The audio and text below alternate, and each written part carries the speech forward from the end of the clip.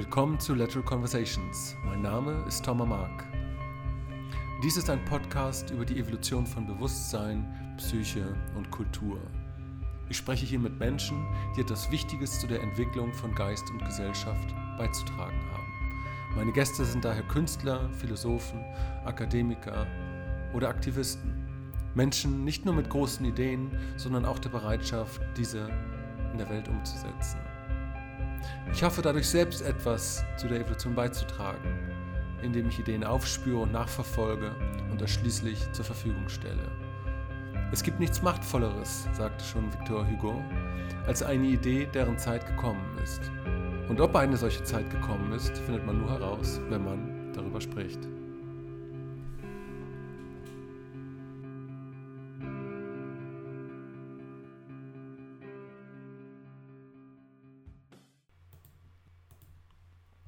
Ich möchte an dieser Stelle kurz ein Wort über Podcasting und Monetarisierung sagen.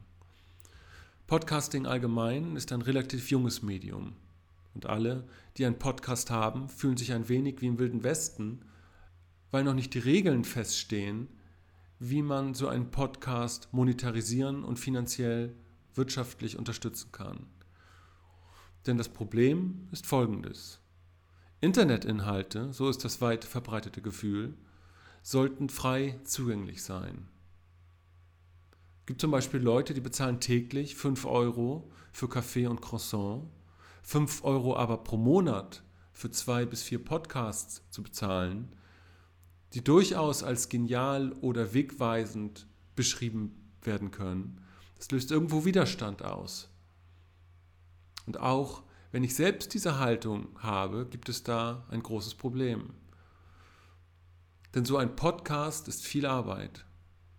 Vorbereitung, Korrespondenz, das Interview selber, die Produktion, Veröffentlichung und Werbung, all dies kostet viel Zeit. Zeit, die man dann nicht in andere Arbeit stecken kann. Was mich angeht, würde ich gerne mit besserer Qualität in häufiger Frequenz Interviews machen. Aber das geht nur mit einem funktionierenden wirtschaftlichen System, auf dem der Podcast beruht. Die Zukunft wird, so ist der Konsens von vielen Podcastern heute, zeigen, ob das Medium letztendlich eher in Richtung YouTube geht, das heißt alles ist prinzipiell frei, oder in Richtung Netflix, wo man für den Zugang vorher bezahlen muss. Generell möchte ich den Podcast gerne frei zugänglich halten. Aber dafür brauche ich eure Unterstützung. Wenn euch der Podcast irgendetwas bringt, findet ihr auf der Seite viele Möglichkeiten, ihn zu unterstützen. Ihr könnt auf den Button klicken, wo drauf steht Buy me a Coffee und mir einen Kaffee ausgeben. Ihr könnt per Patreon einen Monatsbeitrag einrichten oder per PayPal einen Einzelbetrag überweisen. Wenn ihr kein Geld habt, könnt ihr die freien Podcasts einfach ins Netz stellen und teilen. Was ihr aber auch tut, mir ist es wichtig, dass ihr Freude bei dem Podcast habt und dass ihr was davon lernt, und deshalb wird der Podcast auch prinzipiell frei bleiben. Ich hoffe aber auch, euch zeigen zu können, dass das ein Medium ist, das nur über Schwarmintelligenz letztendlich funktionieren kann. Und wo man über Schwarmintelligenz und kollektive Bereitschaft auch eine Qualitätssicherung herstellen kann. Danke, dass ihr mir zugehört habt. Mein Gast heute ist der Psychologe und Buchautor Matthias Thiele. Sein neuestes Werk ist der Roman Und im Abgrund wohnt die Wahrheit. Er hat aber auch 2 Sachbücher verfasst. Matthias ist jetzt zum 3. Mal, denke ich, Gast in diesem Podcast. Und in dieser Episode sprechen wir unter anderem über den Zorn, der notwendig ist, um Dinge zu verändern. Wir sprechen viel über die Resonanztheorie von Hartmut Rosa. Und wir sprechen auch viel über die Echokammern der politischen Lager, die eben miteinander nicht in Resonanz gehen und nicht die Fähigkeit verfügen, sich miteinander inhaltlich auszutauschen. Wie immer hoffe ich, dass ihr bei dieser Episode genauso viel Spaß habt wie ich. Ich wünsche euch alles Gute, bis zum nächsten Mal. Matthias, Vielen Dank, dass du dir nochmal die Zeit genommen hast. Es ist immer eine Freude, mit dir zu reden. Wie geht's dir? Geht's dir gut? Mir geht's gut, danke dir. Wunderbar. Ich habe da so immer Themen, die mich persönlich bewegen. Und da dachte ich, frage ich mal meinen Lieblingspsychologen irgendwie dazu, was der dazu zu sagen hat. Okay, ich bin gespannt. Ja. So ein Thema, was mich momentan sehr interessiert und sehr bewegt, ist halt die Frage, inwieweit so tiefe Einstellungen und tiefe Programme, könnte man auch sagen, oder Narrative meine subjektive Wirklichkeit gestalten. Weil es gibt teilweise Einstellungen, das merke ich in mir, die sind noch nicht bekannt, aber die bestimmen irgendwie die Art und Weise, wie ich über andere Sachen nachdenke. Und man könnte das auch mit Wilber formulieren, so diese kausalen Strukturen, die mein subjektives Erleben, auch mein Traumerleben irgendwo mit bestimmen. Und was mich so besonders interessiert, wie kann man solche Sachen entdecken, wie kann man sowas beschreiben und wie kann man sowas verändern? Und da dachte ich, du hättest da vielleicht eine interessante Perspektive drauf. Einfach so mal als Einstieg, als Volley, den ich dir darüber spiele. Ja, okay. Okay, das war ein harter Aufschlag.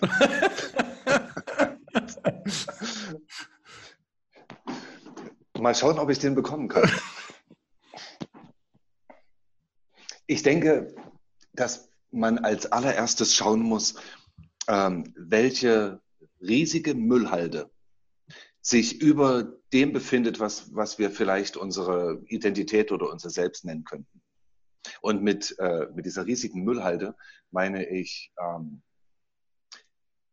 sowohl Einstellungen, die im Laufe unseres Lebens entstanden sind durch einfach bestimmte Lebenserfahrungen, Lebensereignisse, Traumata oder einfach Erziehungsfragen, ja, die wir als Kinder und Jugendliche erlebt haben und auch als Erwachsene. Aber auch, was zum Beispiel das vorherrschende derzeitige Weltbild betrifft. Also unser Weltbild, das wir haben, was kulturell ja geteilt ist,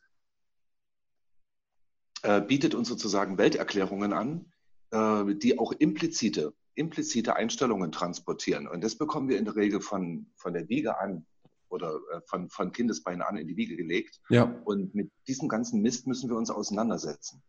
Und wenn ich sage Mist, meine ich das tatsächlich in einem etwas zornigen Tonfall. Ja? Und wenn ich sage Zorn, meine ich nicht Wut und ich meine auch nicht Hass, sondern ich meine die Energie, die in uns wirken kann, diese psychologische Energie, die uns dazu bringt, Hindernisse aus dem Weg zu räumen und bestimmte Ziele zu erreichen. Und ich glaube, dass eines der grundlegenden, also ganz, ganz basalen Ziele oder Visionen oder Werte in unserem Leben ist, dass wir überhaupt leben. Dass wir leben dürfen, und zwar als genau der wir sind. Als wenn ich mich so fühle, möchte ich das auch kommunizieren dürfen, möchte in Resonanz treten dürfen, in genau dieser Hinsicht und so weiter. Und wenn wir merken, dass es da Widerstände gibt, dass uns irgendjemand oder eine Einstellung, ein Denken oder ein Weltbild uns da Hindernisse in den Weg legt, dann entsteht in uns eine Energieaufwallung, die wir als Zorn kennen. Und dieser Zorn sorgt dafür, dass wir genug Energie zur Verfügung haben, diese Hindernisse zu beseitigen. Das ist ein sehr gesunder Zug. Und wenn du dich das jetzt gerade fragst, ja, also dein Volley vom Anfang, dann können wir beobachten, dass es gerade, also erstaunlicherweise auch in Europa, das war in den 90er Jahren noch nicht so, ein enormes Potenzial an Zorn gibt, was die Leute auf die Straße treibt. In Frankreich die Gelbwesten-Geschichte, in Deutschland auf eine ganz andere Art und deutlich geringer und weniger. Diese Pegida und ähnliche Bewegungen, die es da gegeben hat oder gibt. So. Und alles das sind Ausdrücke eines ganz tiefen Unbehagens, das Menschen derzeit in diesem System haben. Und das ist nicht nur gesellschaftlich, sondern das geht ganz tief in unsere Psyche rein, weil das mit unserem Weltbild zu tun hat. Ja, ich hatte vorgestern, ich weiß nicht, ob du sie kennst, einen Podcast mit der Psychologin und Philosophin Bonita Roy. Und wir haben darüber gesprochen, wie stark das Soziale und das Psychologische in dem, was man die Postmoderne nennt, noch verschränkt sind. in gewisser Hinsicht. Also zum Beispiel in so Sachen wie Worte können verletzen. Ja, das ist ja was Soziales eigentlich, aber nicht jedes Wort ist für jeden gleichermaßen verletzend. So, das heißt, da ist ja eine psychologische Disposition und die Idee, dass mit hin zu einem Second-Tier- oder integralen Denken auch eine Entkopplung stattfindet von sozialem und psychologischen. Und was ich ganz interessant bei dem finde, was du sagst, dass der Zorn oder der Wille, ja, der bleibt ja in gewisser Hinsicht, weil das ist das, was ich empfinde, wenn ich merke, dass ich gewissermaßen Programme habe, die ich nicht erkenne, die aber meine Wirklichkeit formen. Aber dieser Zorn ist notwendig, um in mich reinzuschauen, um zu gucken, ja, welche Programme, die möglicherweise ursprünglich sozial konditioniert waren, habe ich übernommen und bilden Teil meines psychologischen Environments oder Umfelds oder der Nische oder der psychologischen Welt, in der ich lebe und dazu schauen, wie kann ich diesen Zorn nutzen, um mich selbst zu entdecken. Ja.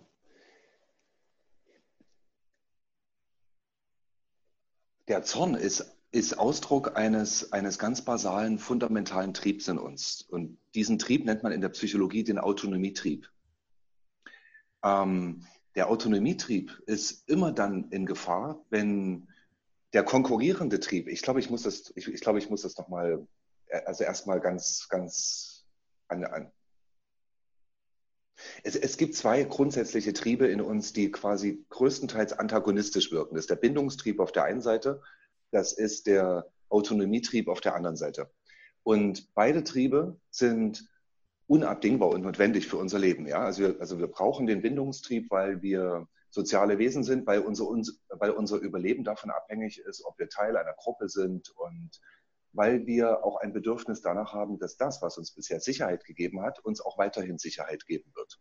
Das ist ein absolut nachvollziehbarer und berechtigter Trieb. Jetzt kann es aber sein, dass die Strukturen, die aufgrund des Bindungstriebes entstehen, zum Beispiel in einer Gesellschaft, so starr werden, dass der andere Trieb, der Autonomietrieb, dadurch blockiert wird. Und zwar auf eine Art, die unserem Überleben dann auch nicht mehr zuträglich ist. Der Autonomietrieb ist nämlich genauso wichtig und fundamental und für unser Überleben notwendig. Denn Autonomie bedeutet ja das Gefühl dafür, dass ich bestimmte akute Gefahren jederzeit abwehren könnte. Kraft meiner eigenen Entscheidungen und Kraft meines eigenen Könnens. Ja? So, das bedeutet also, wir können den Autonomietrieb auch etwas umformulieren und können sagen, es ist das Bedürfnis in uns Menschen, einen hinreichenden Freiheitsgrad an Handlung und Entscheidung um uns herum zu haben. Gleichzeitig muss das aber irgendwie ausgehandelt werden, wie das mit dem Bindungstrieb wiederum einhergeht. So. Und dieser fundamentale Trieb nach Freiheit, den wir in uns tragen, ja, der erzeugt in uns diesen Zorn. Dass dieser Zorn da ist ein Zeichen dafür, dass irgendetwas in dir ist, was dich daran hindert, deine Autonomie zu leben. Und in dem Fall wäre es weil du sprichst vom Denken und Fühlen und in sich nachfühlen, Selbsterkenntnis und so weiter. Das bedeutet also, dass irgendetwas in dir sein muss, was diese Selbsterkenntnis verhindert. Jetzt kommt dieser Trieb ins Spiel. Das ist eine ganz organismische Angelegenheit. Erzeugt diese Energieaufwallung, die wir als Zorn kennen. Und dadurch wissen wir, es gibt diesen Widerstand in dir und den musst du durchdringen und beseitigen. Jetzt ist die interessante Frage, was sind denn das für Widerstände? Welche Elemente sind denn in dir und in mir und in fast allen Mitgliedern dieser Gesellschaft, die uns an dieser Selbsterkenntnis und damit auch an einem kongruenten und selbsterfüllten Leben hindern? Und da kommen wir zu dem Thema Ideologie.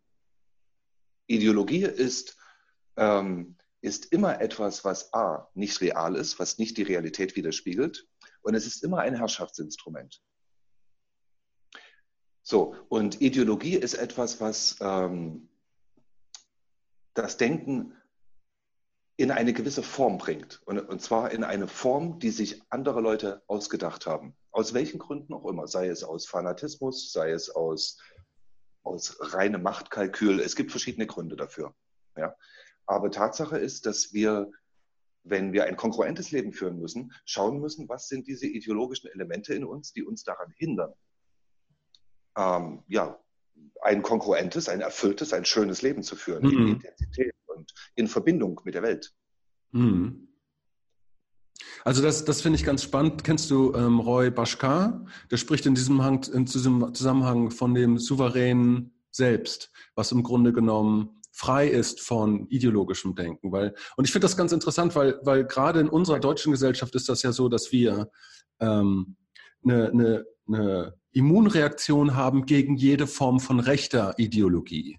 So, das ist sofort, da haben wir als Gesellschaft und als Einzelperson sofort eine wissentliche Reaktion drauf, das ist das und das ist nicht okay. Und und das ist paradox. Das ist in sich paradox. Also fällt dir das auf? Das ist eine Paradoxie oder ein Paradoxon. Ja, weil wenn es... Ja, das ist ja auch geschichtlich gewachsen. Hm? Ja, pass auf, wenn es dieses Denkverbot in Richtung rechts gibt, und das gibt es, und es hat ja auch seine Gründe, dann heißt das aber, dass hier irgendetwas da ist, was aus ideologischen Gründen uns daran hindern will, irgendetwas zu denken, was auch immer. Genau. Und wenn das, warte, Sekunde, und wenn das so ist, bedeutet das, dass diese Kraft, die uns daran hindern will, ebenfalls eine konservierende Kraft ist, nämlich sie will ihre eigene Ideologie bewahren. Ganz genau. Das heißt, wir haben es, das meine ich mit Paradoxon, wir haben es heute mit dem seltsamen Phänomen zu tun, dass das, was man heute links nennt, im Grunde genommen ganz viele konservative Züge bereits trägt. Und genau. Es immer schwerer wird zwischen links und rechts in der Politik tatsächlich noch zu unterscheiden. Und das meine ich jetzt tatsächlich im Sinne des Weltbildes, das dahinter steht, der inneren psychologischen Motivation. Ja. Ja, links war vielleicht mal der Gedanke, dass alle Menschen gleiche Rechte haben, Gleichberechtigung. Das sind diese Gedanken des frühen Humanismus, dann später der Aufklärung und so weiter. Und damit verbunden aber auch der Glaube daran, dass in jedem einzelnen Mensch eine enorm positive Kraft steckt, dass man also dem Menschen zumuten kann, sich zu bilden, an der Gesellschaft durch seine Entscheidungen teilzuhaben. Das alles ist linkes Denken. Das rechte Denken ist deutlich pessimistischer und geht davon aus, der Mensch ist in der Mehrheit eigentlich nicht dazu in der Lage, eigenständige Entscheidungen zu fällen. Das ist nicht gut, wenn man den Menschen machen lässt. Es ist ganz gut, wenn man den Menschen in eine Form bringt, die möglichst friedlich ist, und am besten wir bestimmen das. Ja? Und wir bewahren uns das hat sich bewährt, das lassen wir mal lieber so. Das ist also ein ziemlich pessimistisches Weltbild. Ja? Jetzt ist aber mittlerweile so, dass die heutige Linke im Grunde genommen diesen Konservativismus bereits auch in sich trägt. Wobei das Interessante eben ist, in Begriffen wie Immunisierung ist das so, dass wir scheinbar halt keine Immunreaktion haben gegen diese linke Form von Konservatismus.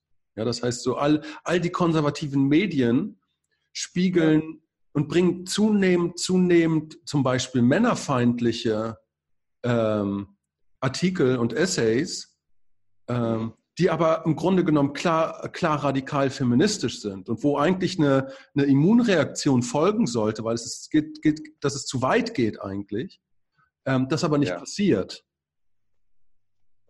Ja, das ist mir auch aufgefallen. Oder? Das ist doch ein seltsames Phänomen. Das ist ein seltsames Phänomen. Ja.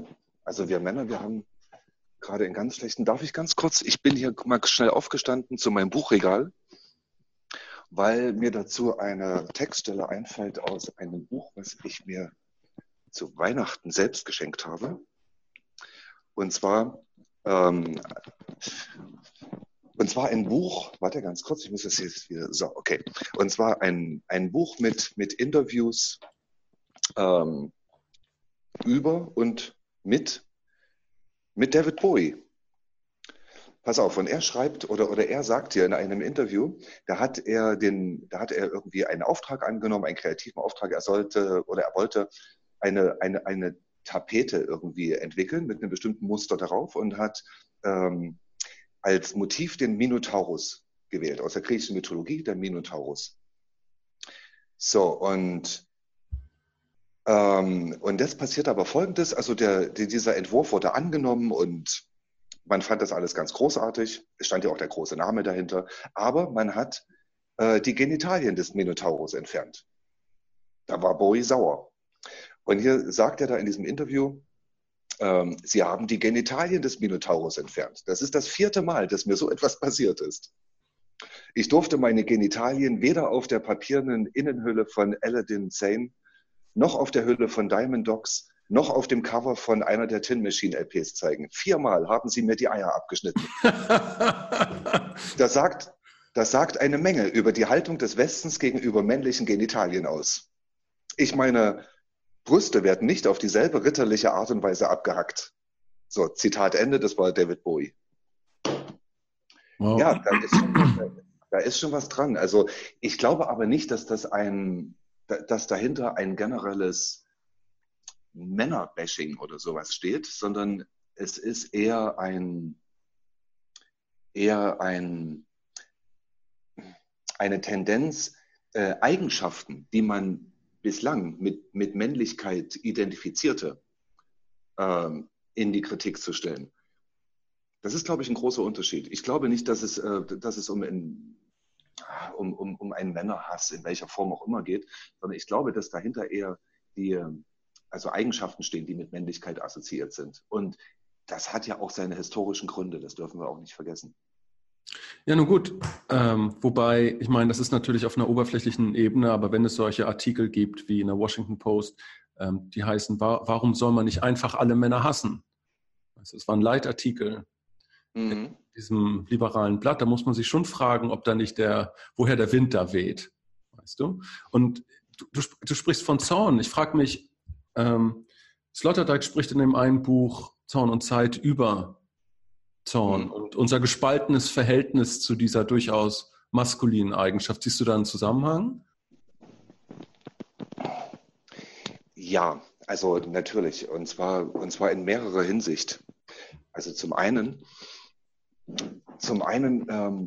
hat das etwas mit der Ideologie zu tun, von der ich vorhin sprach. Also ich glaube, das müssen wir mal ganz klar benennen, ja. Weil bisher sprachen wir nur von Ideologie allgemein. Und jetzt wäre die Frage interessant, um welche Ideologie heute geht es denn ganz konkret?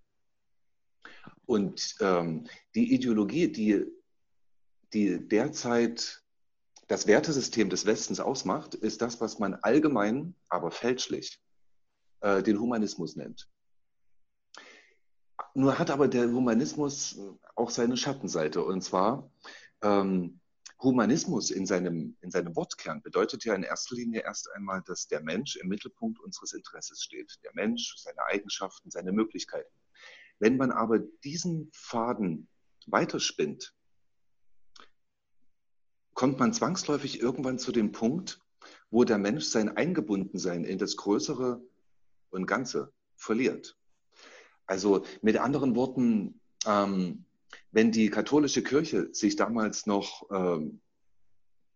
sehr vorsichtig zeigte, als es darum ging, dass die Erde nicht im Mittelpunkt der Welt steht, hatte das den Grund, dass man nicht davon ausging, dass der Mensch das Zentrum der Welt ist, sondern man ging davon aus, Gott oder die göttliche Sphäre ist der Mittelpunkt.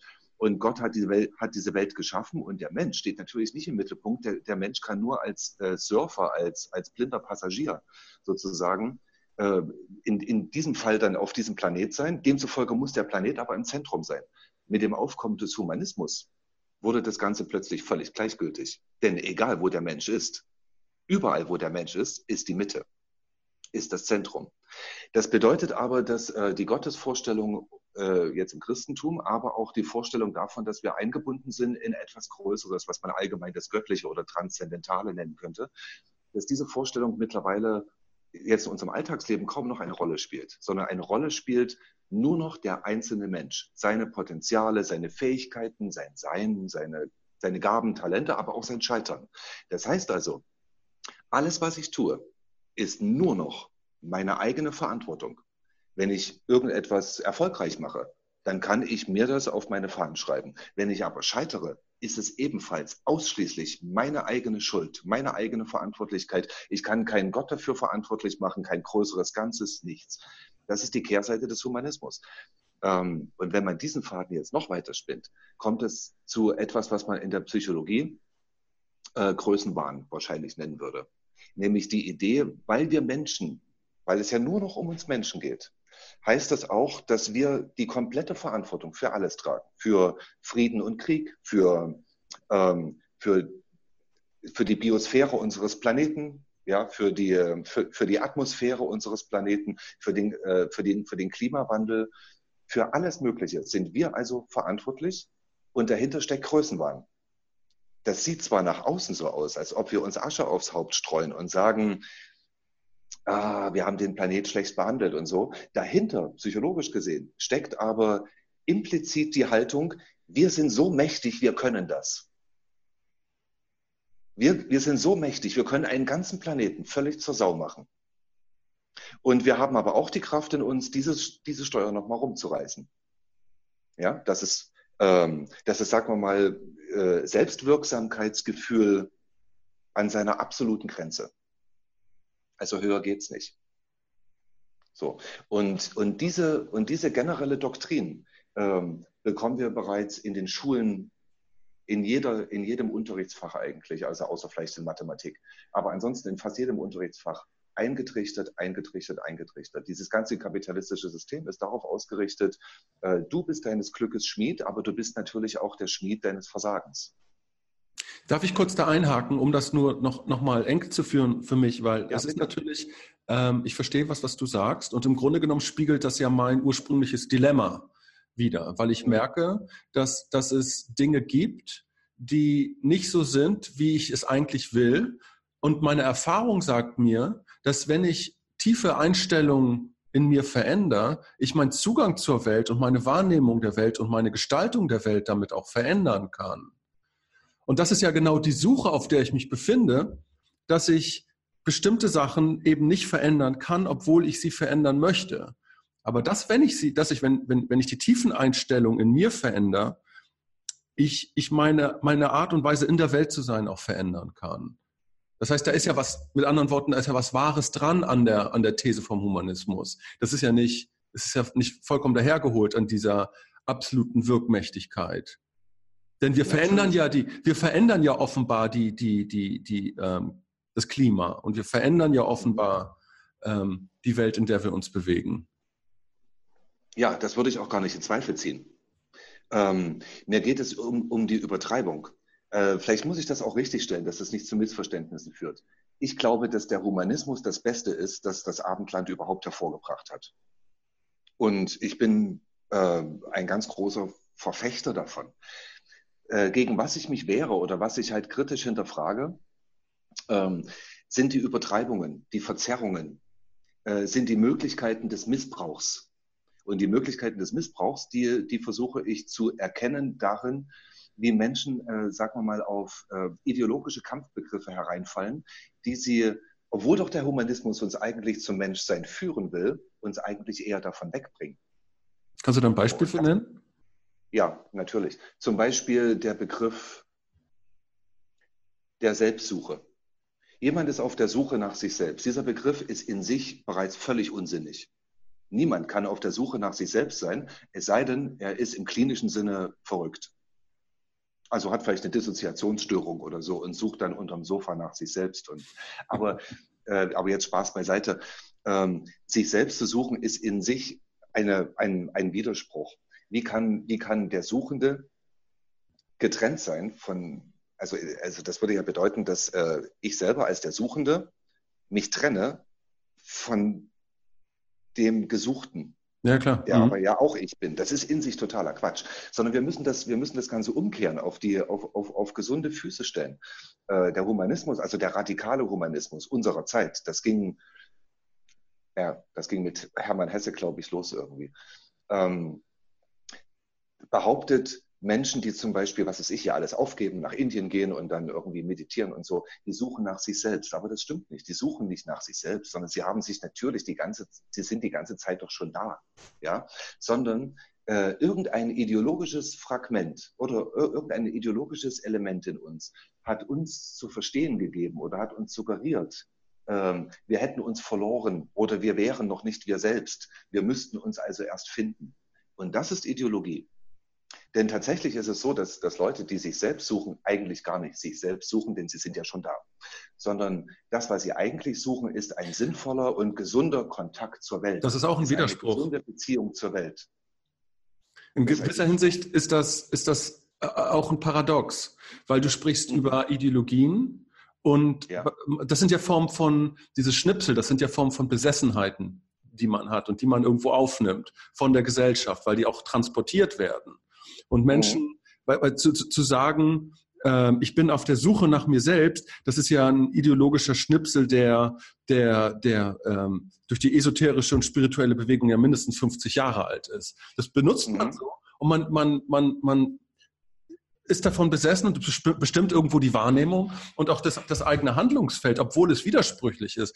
Aber ist nicht wahre Souveränität und wahre Autonomie letztendlich eine Freiheit von diesen Ideologieschnipseln?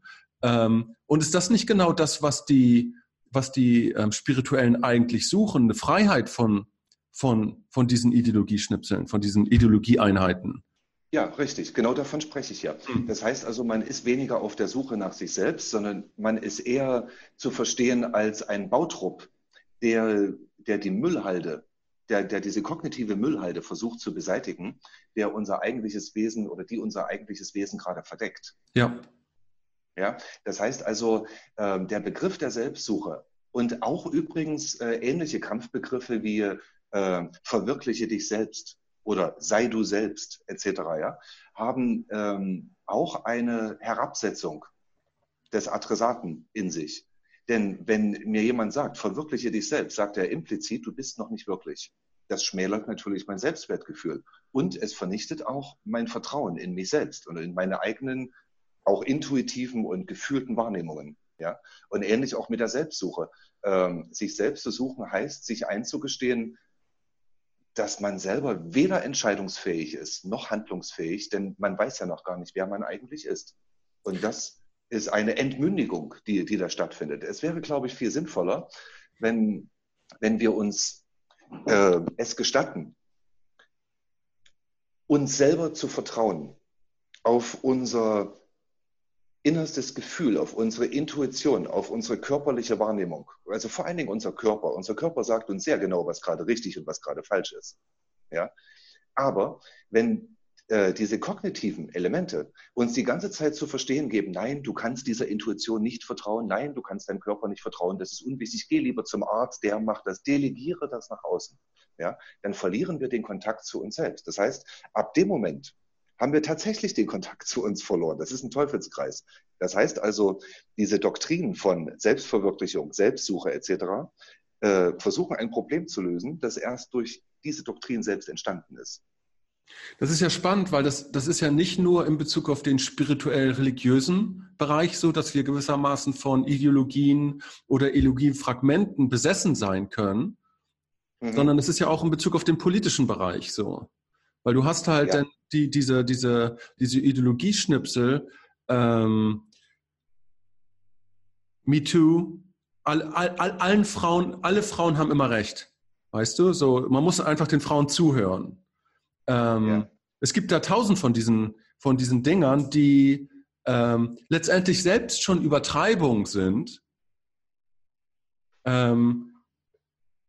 die aber die authentische Kommunikation und die mit anderen und die authentische Kommunikation, das authentische Selbstverständnis verhindern. Ich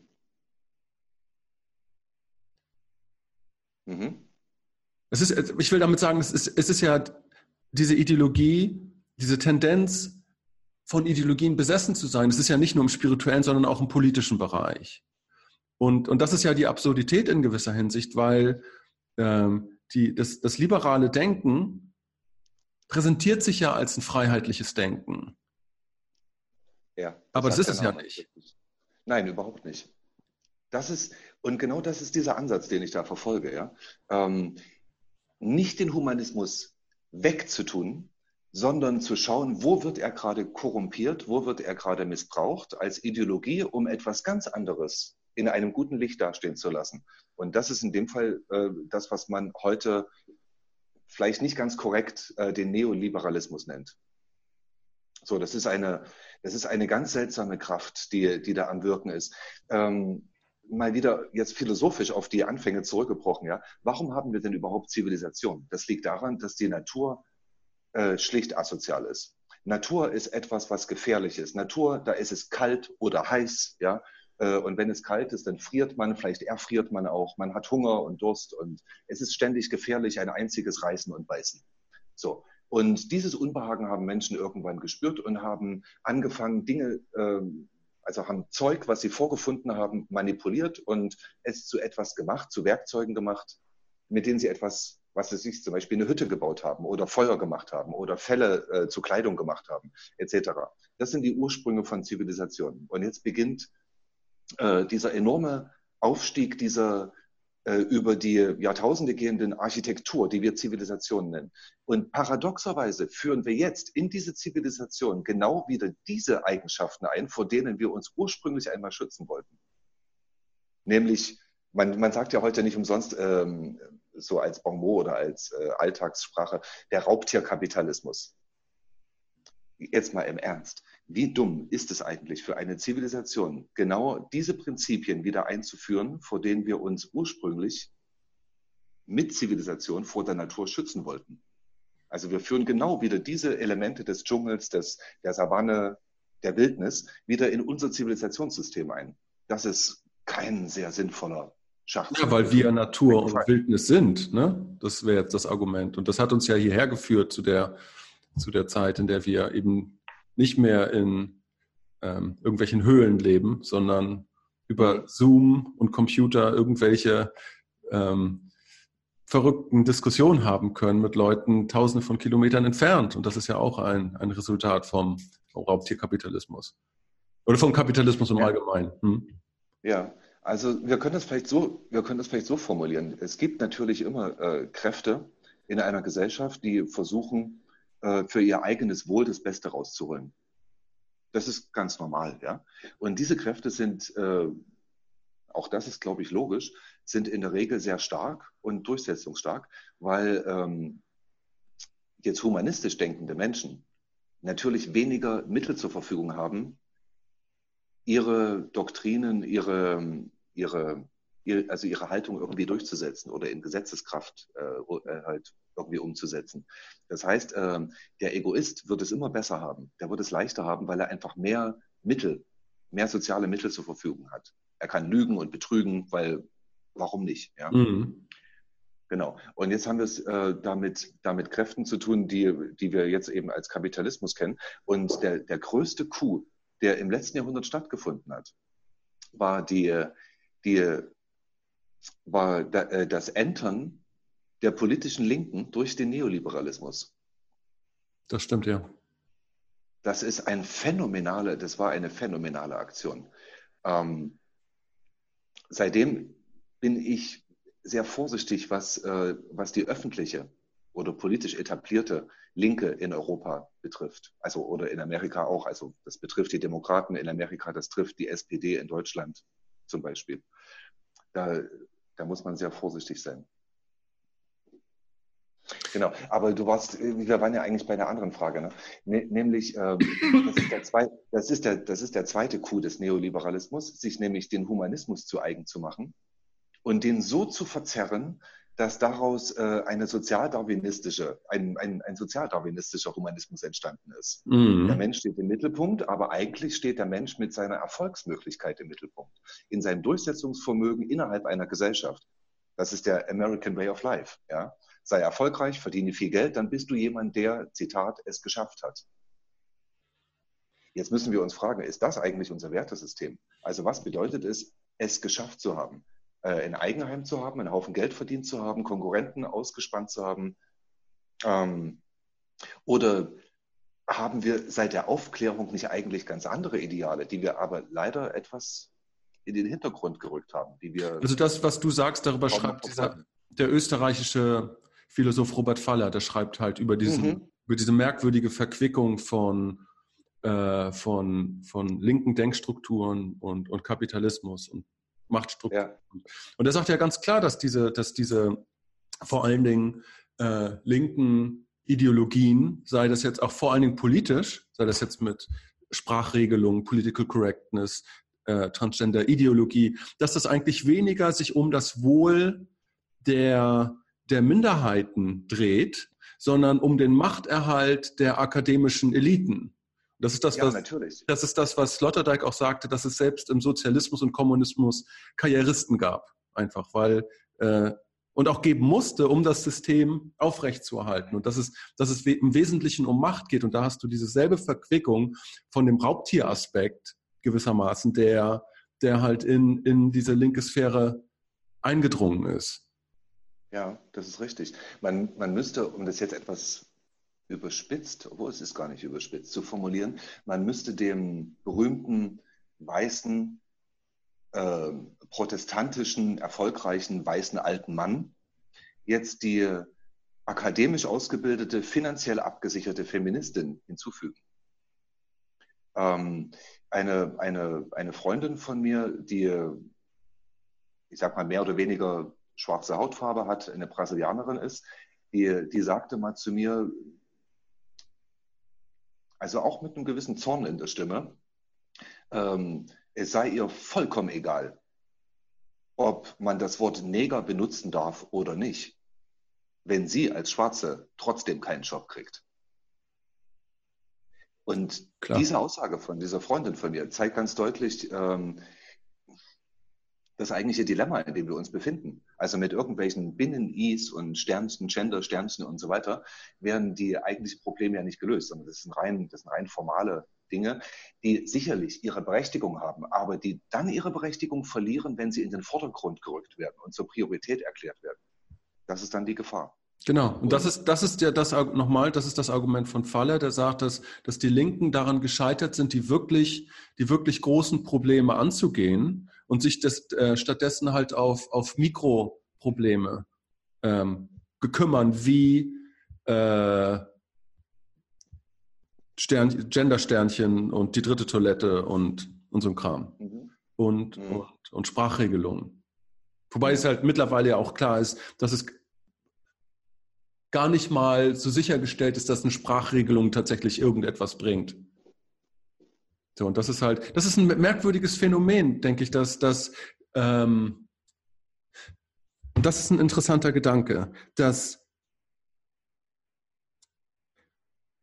in der linken Sphäre diese Erkenntnis noch gar nicht angekommen ist. Ich glaube, gestern gab es im Spiegel einen Artikel, wo Francis Fukuyama im Grunde genommen das vorgestellt hat. Und der Spiegel-Artikel hat den im Grunde genommen komplett zerrissen. Ja? Aber der hat eine grundlegende Wahrheit beschrieben, nämlich das, worüber wir eigentlich gerade sprechen, über diese seltsame Verquickung von Ideologie und Kapitalismus und linken Denkstrukturen. Und das kann noch nicht angenommen werden momentan. Ja. Das stimmt. Dazu fallen mir zwei Dinge ein. Das erste ist ein Beispiel für Sprache und wie Sprache mit den Einstellungen zu tun hat. Und zwar, wenn wir uns Menschen mit Behinderungen anschauen, rein sprachlich gab es irgendwann einmal den Begriff des Krüppels, historisch. Und irgendwann wurde dieser Begriff zu einem Schimpfwort. Damit wurde dieser Begriff aufgeladen mit Abwertung von entweder betroffenen Leuten oder aber von anderen Leuten, gegenüber denen das als Beleidigung gebraucht wird. Das heißt also, es war in dem Moment sogar notwendig, diesen Begriff mit einem anderen Begriff zu ersetzen. So, dann gab es dann mal, es gab verschiedene Begriffe, die irgendwann mal keine Schimpfworte gewesen sind, zum Beispiel der Spastiker oder der Behinderte. Ja, so, aber irgendwann sind auch diese Begriffe dann von irgendeinem Depp mal auf irgendeinem Schulhof, was weiß ich wo, als Schimpfwort benutzt worden, um irgendjemand abzuwerten. Und damit wurde systematisch dieser Begriff auch wieder aufgeladen mit negativen Konnotationen. Und es war dann wiederum notwendig, diesen Begriff zu ersetzen mit einem Begriff, der noch neutral ist. Aber daran erkennen wir, dass es nicht an den Begriffen liegt, sondern an den Einstellungen, die dahinter sind. Das heißt also, solange wie Menschen die Einstellung oder eine Mehrheit der Menschen eine Einstellung hat gegenüber zum Beispiel Menschen mit Behinderung oder gegenüber Schwarzen oder Homosexuellen oder wie auch immer, solange werden, egal welche Begriffe man sucht, diese Begriffe irgendwann über kurz oder lang zu Schimpfworten oder zu Beleidigungen oder zu Abwertungen. Das heißt, wenn wir uns nur auf die Begriffe fokussieren, werden wir lediglich alle 1, 2 Generationen die Begriffe ändern. Und das ist alles. Aber wir werden an den Einstellungen nichts ändern. Das heißt, man müsste an den Einstellungen etwas ändern. Was ich der Linken da vorwerfe, ist, dass sie zu wenig in den Humanwissenschaften, zum Beispiel in der Psychologie oder auch in der Soziologie oder in der Anthropologie, sich sachkundig gemacht hat, um die tieferen Mechanismen von Vorurteil und so weiter zu verstehen, um dann auch die richtigen politischen Entscheidungen fällen zu können. Das wäre das eine, was mir dazu einfällt. Und das andere, das habe ich jetzt vergessen. Weiß ich nicht mehr. Ich hatte vorhin einen Gedanken dazu, aber der ist jetzt gerade verschwunden. Okay. Ich würde gerne nochmal zurückkommen auf das, was du anfänglich gesagt hast, nämlich, dass es diese beiden Triebe gibt, nämlich den Trieb nach Dazugehören und nach Kommunion in gewissermaßen und den Trieb nach Autonomie. Ja, ich weiß nicht genau, ob das die Worte waren, die du benutzt hast. Ja, doch.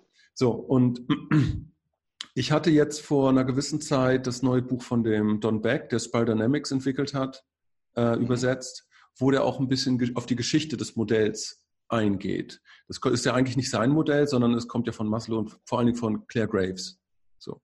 Und die Idee von diesen Entwicklungsstufen ist letztendlich, dass das nicht eine lineare Entwicklung ist, so war zumindest die ursprüngliche Konzeption, sondern dass das eine Pendelbewegung ist zwischen eben diesen beiden Trieben. Weißt du, du hast halt meinetwegen so das sogenannte Blaue, das traditionelle Mem, was mehr auf die Kommunion geht und die Vereinheitlichung unter einer christlichen Ideologie.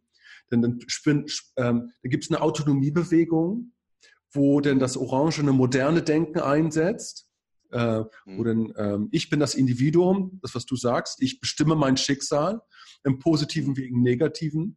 Und wenn das denn zu viel wird, wie man das denn halt auch durch die beiden Weltkriege dann gesehen hat, wo das denn sich pathologisiert, kommt dann wieder die andere entgegengesetzte Pendelbewegung, wo dann halt die Postmoderne anfängt, dass, okay, wir überwinden die modernen Werte, es ist mehr auf Kommunion, mehr auf Eingrenzung, mehr auf soziale Werte und Toleranz, wo wir denn jetzt sehen, nachdem das jetzt 50 Jahren der Fall war, pathologisiert sich das. Und die eigentlich positiven Eigenschaften schwingt zu sehr in die eine Richtung, sodass eigentlich jetzt wieder der andere Trieb nach Autonomie wieder hervorkommt. Und ich denke, kulturell betrachtet sind wir gerade am Anfang dieser Bewegung, wo wir sehen, ja, man kann das auch übertreiben mit diesen linken Ideologien. Und ich frage mich, wie du, ob diese Aversion, die wir momentan haben gegen Zorn und gegen Wut und gegen dieses Maskuline, ob das auch was damit zu tun hat, dass wir uns im Grunde genommen seit 50 Jahren halt in diesen femininen, inklusiven Werten bewegen und so dieses individuelle Starke ein bisschen ausgegrenzt haben. Ja, weil das Ganze eine Mogelpackung ist. Es ist so, dass wir ja, das habe ich am Anfang gesagt, ne? Wir brauchen beide Triebe in uns. Beide haben ihre Berechtigung, der Bindungstrieb als auch der Autonomietrieb. Oder du sagst Kommunion, Teil eines Ganzen sein, das wäre diese Bindungssache, beziehungsweise Autonomie und Freiheit auf der anderen Seite. Wir brauchen beides. Das, was du dieses postmoderne Denken von Toleranz und so weiter nennst, ist insofern eine Mogelpackung, weil Toleranz in den meisten Fällen, die wir beobachten können, bedeutet, dass man nicht in der Lage ist, das, was man toleriert, zu verstehen. Denn wenn man es verstehen würde, müsste man es auch nicht tolerieren, sondern man könnte es integrieren in sein eigenes Weltbild, in seine Entscheidungen und man könnte zu einer tatsächlichen Kommunion finden. Das ist aber ja nicht der Fall. Interessant. Also das, was wir jetzt politisch zum Beispiel Integration nennen, ja, Integration von Migranten zum Beispiel, von Einwanderern oder auch Flüchtlingen und so weiter, ist ja nicht wirklich Integration. Das stimmt nicht. Der Begriff ist auch wieder eine Mogelpackung, ist ideologisch aufgeladen, um die tatsächlichen Verhältnisse zu verschleiern. Und so geht es mit ganz, ganz vielen Dingen so. Und was wir diesbezüglich den wissenschaftlichen Domänen, die eigentlich dafür zuständig sind, diese Probleme zu lösen oder zumindest Vorschläge zu machen, was ich diesen Domänen vorwerfe, ist eine abgrundtiefe Einfallslosigkeit. Das betrifft die Psychologie, die Soziologie und die Pädagogik. Alle drei Bereiche sind, also die Soziologie vielleicht noch am wenigsten, aber Psychologie und Pädagogik sind in einem völlig desolaten Zustand. Und am schlimmsten ist es im Grunde mit der Pädagogik gerade. Man könnte es so formulieren, was über Dystopie oder Utopie entscheiden wird, ist nicht der Neoliberalismus und es ist auch nicht die Digitalisierung, es ist nicht Facebook und unser Konsum, sondern es ist die Art und Weise, wie wir jetzt mit unseren Kindern umgehen, wie wir Kinder bilden, wie wir Kinder erziehen, ob wir in der Lage sind, Kindern ein gesundes Selbstwertgefühl zu geben, ein Gefühl von, ich bin etwas wert und ich bin vor allen Dingen es auch wert, teilzuhaben an den Entscheidungsprozessen dieser Gesellschaft. Und dass wir Kindern helfen, das Gefühl dafür zu entwickeln, ein Vertrauen in die eigene Kreativität zu haben. Wenn wir das schaffen, was ich ehrlich gesagt ein bisschen bezweifle, wenn wir das aber schaffen würden, hätten wir es in den nächsten Generationen mit kompetenten Anwendern dieser ganzen modernen Technologien zu tun. Und diese ja per se grandiosen Technologien, von der Hardware wie ein Smartphone bis hin zu Software wie Facebook oder Instagram oder so, das sind ja grandiose technologische Errungenschaften. Die Frage ist nur, was tun wir damit? Wie gehen wir damit um? Wie nutzen wir diese Möglichkeit, uns global zu vernetzen? Nutzen wir das, um unseren Narzissmus zur Schau zu stellen? Oder nutzen wir das, um uns sinnvoll zu vernetzen, zu sinnvollen Entscheidungen zu kommen und sinnvoll zu handeln, um die Probleme zu lösen? Das ist die Frage. Und das lässt sich nicht mit neuen Technologien lösen, sondern damit, wie wir Kinder bilden. Und jetzt schau doch mal auf die heutige, zumindest in Deutschland, auf die heutige Pädagogik. Es ist eine einzige Katastrophe. Also sowas von Einfallslosigkeit und ein Mangel an Kreativität. Ein Schulsystem, das noch in alten Preußentagen gefangen ist, das überhaupt keine Antworten zur Verfügung stellt auf die drängenden Probleme unserer Zeit. Die Generation, die wir da heranziehen, und ich habe eine Tochter, wo ich das ja verfolge, was da in den Schulen passiert. Also wenn sich Kinder bilden, dann sollten sie das mit Hilfe der Eltern und außerhalb der Schule tun. Also wir Erwachsenen, wir sollten den Schulen nicht das Monopol über die Bildung im Moment überlassen. Das ist verheerend. Ja, also nur, ohne jetzt darauf rumzureiten, aber wo du das sagst, das ist im Grunde genommen dasselbe Problem. Du hast einerseits das Problem eines preußischen Schulsystems, was eben an die Fabrik angelehnt ist. Ich meine, die Arbeitsstation. Ja, und an das Beamtentum. Genau. So, und was ja halt auch beschrieben wurde als ein Zertifizierungssystem einfach für die Wirtschaft später, dass das instrumentalisiert. Das sind ja grundlegende Probleme auf der einen Seite. Und auf der anderen Seite hast du eine Hervorhebung von Mikroproblemen in gewisser Hinsicht, wo es anfängt, dass man Kinder, und da hört es bei mir halt eben auch auf, dass man Kinder halt dazu motiviert, darüber nachzudenken, ob sie nicht ein anderes Geschlecht haben, ein anderes Gender. So. Weißt du, das ist eine Schieflage. Es gibt ein großes Problem, das wird aber nicht gelöst und anstattdessen wird ein Fringe-Problem genommen und total aufgebauscht auf eine Art und Weise, wo ich sagen muss, das kann nicht gesund sein. Weißt du, wenn jemand 35 ist oder 28 oder sogar 25 und der Überzeugung ist, der muss jetzt eine Geschlechtsumwandlung machen und der war schon immer eine Frau, obwohl er biologisch als Mann geboren wurde, dann soll er das machen, da habe ich überhaupt nichts dagegen. Aber unmündigen Kindern diese Gender-Männchen zu zeigen und zu erklären, ja, du kannst das in gewisser Hinsicht selbst entscheiden, ob du eine Katze oder eine Eule sein willst, am Montag und am Dienstag ein Mann oder so, dann geht das in eine vollkommen andere Richtung. Und das ist dasselbe Problem wie mit der linken Ideologie an sich, dass es die großen Probleme wie Klimawandel nicht in den Griff bekommt und sich dabei dann aber auf das Sternchen, auf das Gender-Sternchen konzentriert. Das ist eine selbe Schieflage. Ja, also ich sehe das vielleicht nicht ganz so radikal wie du. Die, also dass es mit der Erziehung zu einem sozialen Geschlecht in der Vergangenheit Schwierigkeiten gegeben hat, die also beide Geschlechter in verschiedene Schwierigkeiten gestürzt haben. Das liegt auf der Hand und es ist auch vollkommen legitim und auch sinnvoll, sich diese Probleme anzuschauen. Also wir haben in Deutschland natürlich, was jetzt zum Beispiel die Gleichberechtigung von Mann und Frau betrifft, jetzt verglichen mit dem Weltmaßstab ganz gute Karten und können uns da ein bisschen entspannen. Aber wenn man jetzt mal in andere Länder schaut, Brasilien, Indien, Indonesien oder weiß was ich wo, sind dort noch also wirklich gravierende Probleme.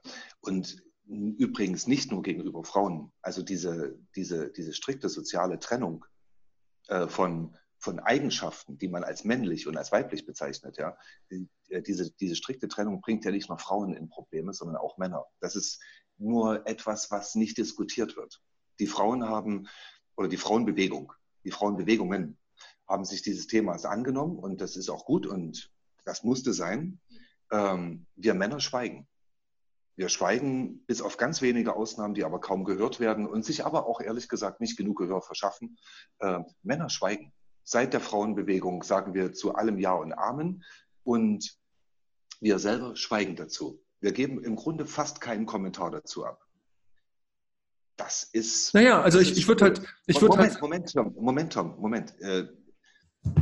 Der zweite Gedanke, der sich an das anschließt, was du gerade gesagt hast, ist ein ganz fundamentales Kategorienproblem.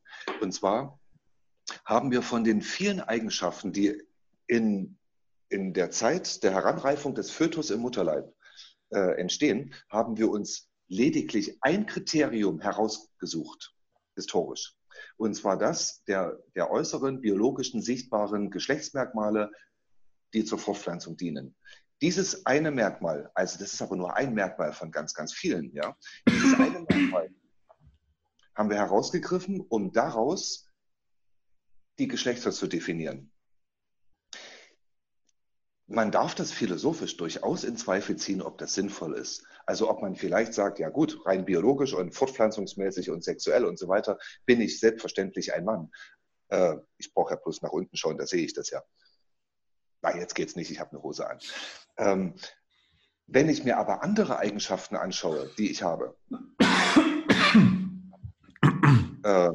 also zum Beispiel meine Neigung, mich in sozialen Kontexten so oder so zu verhalten, ja, ich erkenne bei mir mühelos einige Eigenschaften, die man traditionell als weiblich bezeichnen würde. Und das geht jedem Mann so.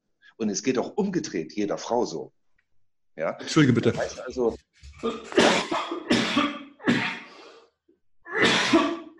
oh je. Tom, ich hoffe, du stirbst nicht. Was ist los? Reste von der Erkältung, insofern. Ah, du auch. Okay, ich verstehe. Das heißt also, wir müssten also in uns ein Selbstbewusstsein dafür entwickeln, dass, obwohl ich Mann bin, ja, ich durchaus, ohne dass ich dabei irgendwelche Selbstwerteinbußen habe, mir bestimmte Eigenschaften in bestimmten Bereichen zugestehen darf, die man traditionell als weiblich bezeichnet. Ja? Zum Beispiel, also mal als Beispiel, was es meine Person betrifft, ich komme mit Konkurrenz und Wettbewerb ehrlich gesagt nicht gut zurecht. Also in solchen Situationen bringe ich fast nie die Leistung, die ich bringen könnte.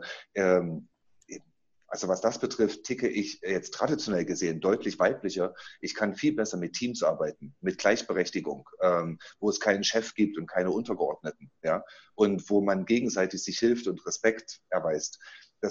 Aber gut, Menschen sind halt so, andere sind so, ja.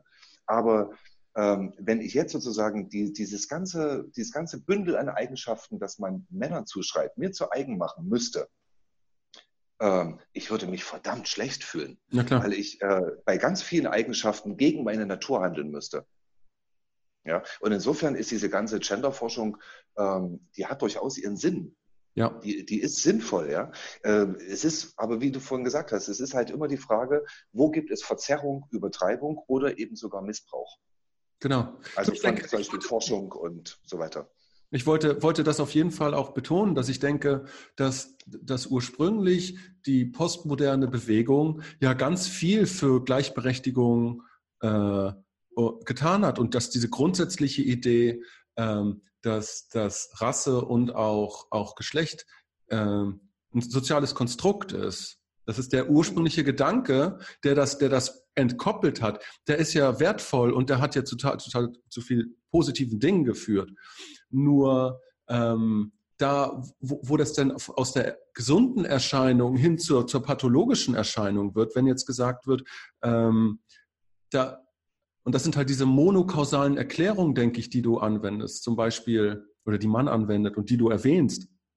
Zum Beispiel, was kommt mir da in den Sinn? Einkommensungleichheit. Ja, das heißt, der Mann verdient mehr, das ist als eine Frau. Und das ist eine monokausale, da wird ein Merkmal rausgegriffen, um ein Phänomen zu beschreiben, obwohl da eigentlich eine komplexe wirtschaftliche und soziale Wirklichkeit dranhängen. Ja, du kannst nicht Einkommensungleichheit damit erklären, dass die Personen, die einen Penis haben, einfach mehr verdienen. Per se, so funktioniert das System nicht. Und da wird das dann halt pathologisch, wenn die Komplexität der Angelegenheit nicht mehr erklärt wird und wenn daraus eine Ideologie wieder wird, anstatt eine lebendige Wahrheit, um das mal so zu sagen. Mhm. Verstehst du, was ich meine? Ja, ja. Das ganze Problem ist sehr, sehr komplex. Ich will jetzt auf die Lohnungleichheit Das nicht war nur ein eingehen. Beispiel. Weißt du, ich muss da jetzt auch Ja, nicht drauf eingehen. ja, weil da müsste ich mich erst damit wirklich beschäftigen und das Hm. habe ich nicht. So, deswegen lasse ich das mal weg. Sondern ich würde vielleicht eher mal als Beispiel oder als Fortführung unseres Gedankens ja, in die Psychologie hineinschauen. Da gibt es ja auch eine historische Entwicklung, die nicht hinterfragt worden ist, bis heute kaum hinterfragt worden ist. Es gibt zwar ein paar Veröffentlichungen, die bekannteste ist von Deleuze und Guattari, der Anti-Ödipus, 70er, 80er Jahre, glaube ich. Aber das ist halt ein sehr schwer zu lesendes Buch und deswegen hat sich es nicht so richtig durchgesetzt. Wo Deleuze und Guattari die Verquickung von Psychoanalyse und dem psychoanalytischen Denken und Kapitalismus untersuchen und meines Erachtens allerdings etwas zu verstiegen in Philosophie und zu wenig konkret werdend. Ja? Aber zum Beispiel ein Gedanke, jetzt nicht nur daraus, aber daran anknüpfend ist, dass zum Beispiel der von Freud erfundene Ödipus-Komplex eine reine Schulderzeugungsmaschine ist. Also zu behaupten, es sei für einen jungen Teil eines normalen Entwicklungsprozesses, mit der eigenen Mutter schlafen zu wollen und den Vater töten zu wollen, heißt dem Jungen von Anfang an eine potenzielle Täterschaft in die Wiege zu legen. Und zwar eine doppelte. Er fühlt sich schuldig des triebhaften Inzestwunsches und seines Daseins als potenzieller Mörder. So, und hier zeigt sich ein Mannbild, das Sigmund Freud überhaupt nicht hinterfragt hat, das er genauso unreflektiert übernommen hat, ja, und daraus, also mit dieser impliziten Einstellung, daraus diese seltsame Ödipus-Geschichte da entwickelt hat. Kann ich dich als Psychologen kurz was fragen? Ja. Inwiefern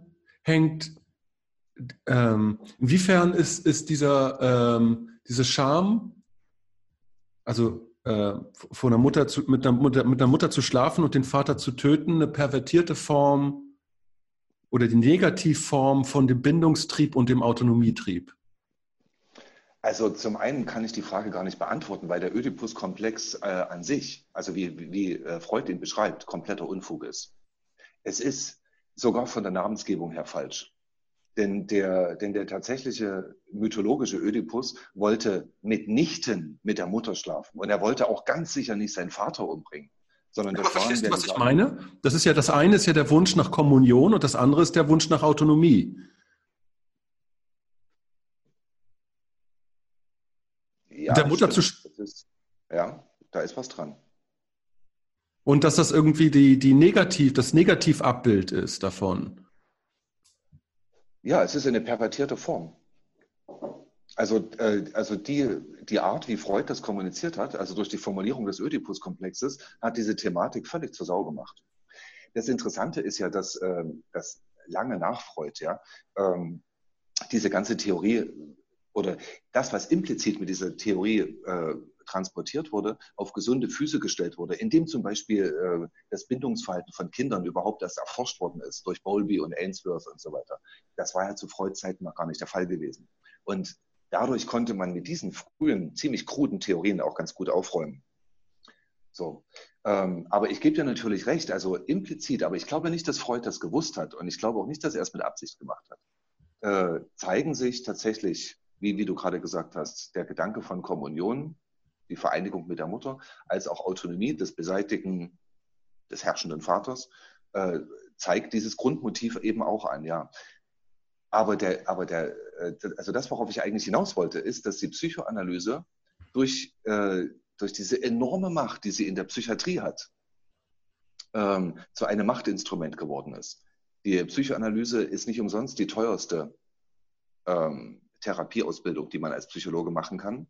Das heißt, da steckt eine unglaubliche Geldmaschine im Hintergrund und gleichzeitig ist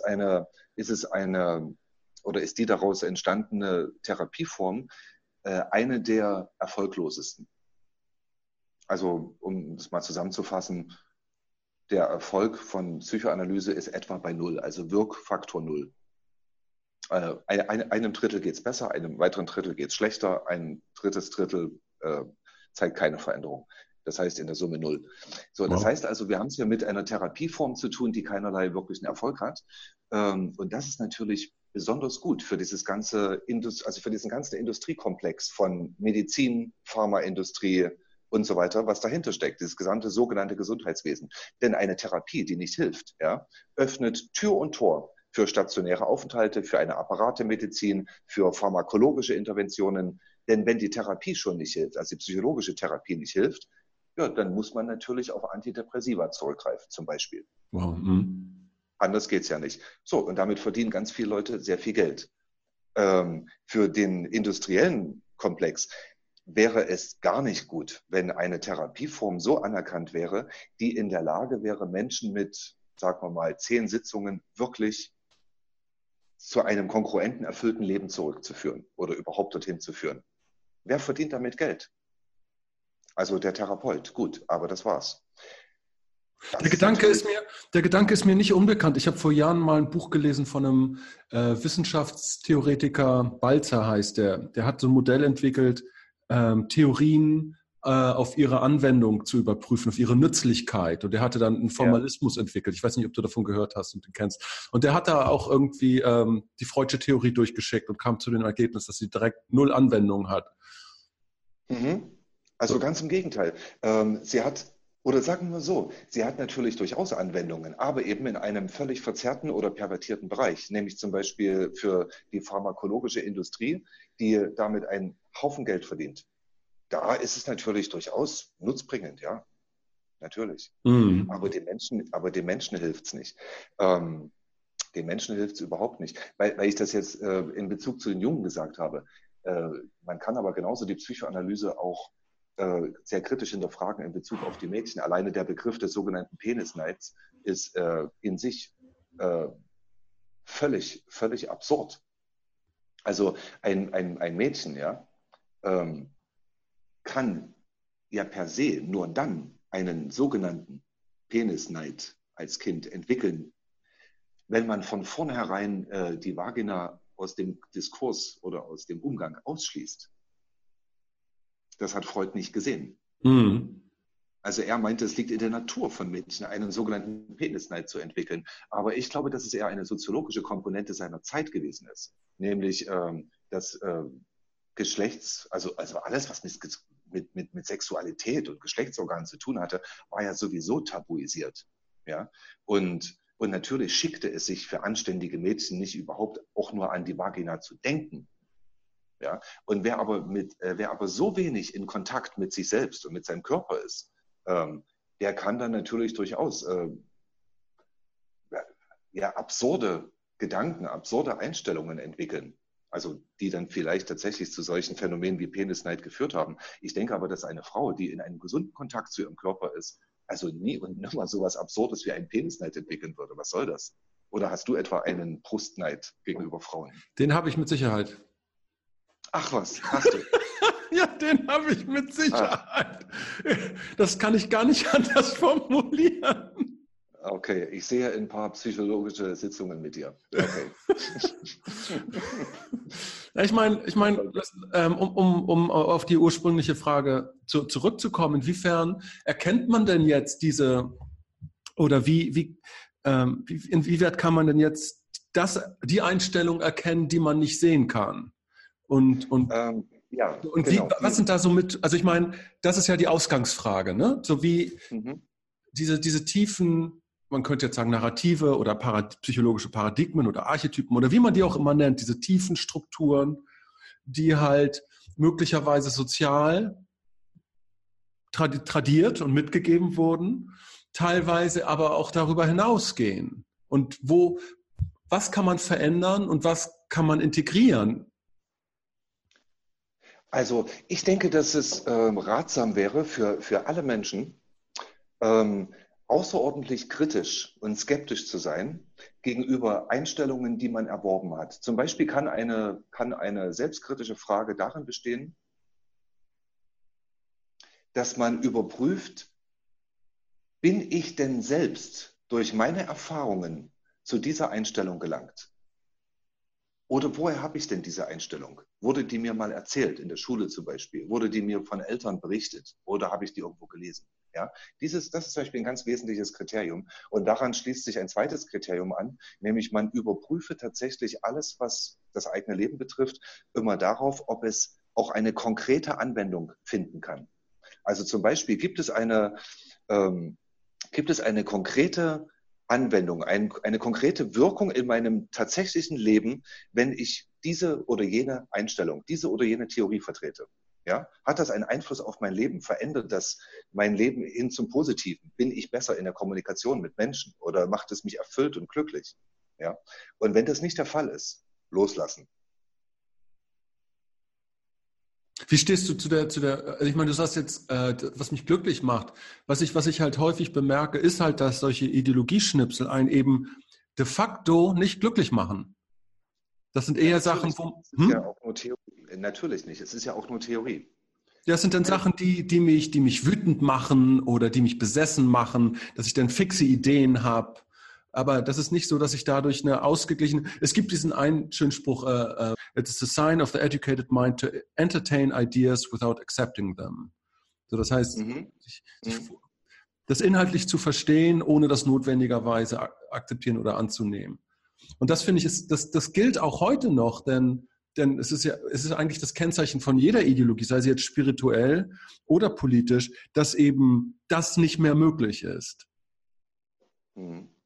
Dass ich, wenn ich tief rechts bin, ich kann die Ideen von den Linken nicht wirklich unterhalten oder entertainen. Und wenn ich ein Linker bin oder radikal links, kann ich das auch irgendwie vom anderen politischen Spektrum nicht mehr. Und da geht mir dann meine Autonomie und mein Glück dann auch flöten.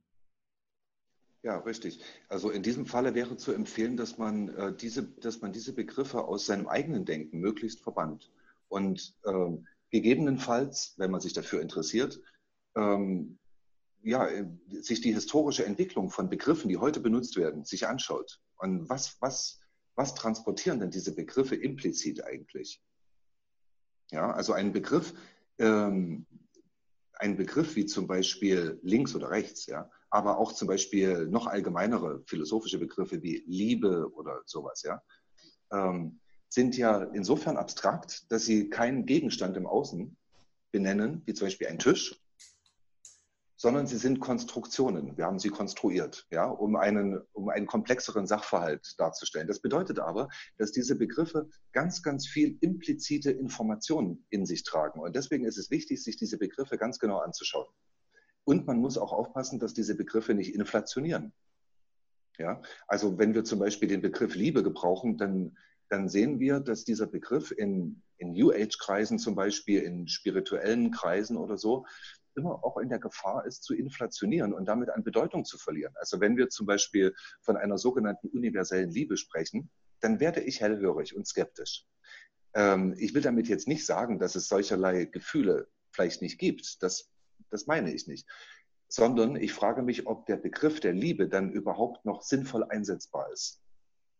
Ja, also wenn ich zum Beispiel eine Frau liebe und dann behaupte ich aber, ich sei in einem Zustand universeller Liebe, bedeutet das, dass ich diese Frau jetzt genauso liebe wie diesen Tisch oder wie den Sirius oder das Universum an sich? Was soll diese Frau damit anfangen? Das bedeutet also, solche Begriffe verlieren ihren konkreten Bezug. Und da müssen wir aufpassen. Also man kann natürlich von universeller Liebe sprechen, natürlich. Das ist in theologischen Abhandlungen, in spirituellen Büchern kann man das natürlich machen. Das ist ein philosophischer Bereich. Aber in unserem konkreten Alltagsdenken müssen wir aufpassen, dass Begriffe nicht inflationieren. Ja, das betrifft Begriffe wie zum Beispiel, was ich gerade sagte, die Liebe. Das betrifft aber auch Begriffe wie Erotik. Das betrifft Begriffe aus der Politik wie links und rechts, die mittlerweile ja völlig inflationiert sind.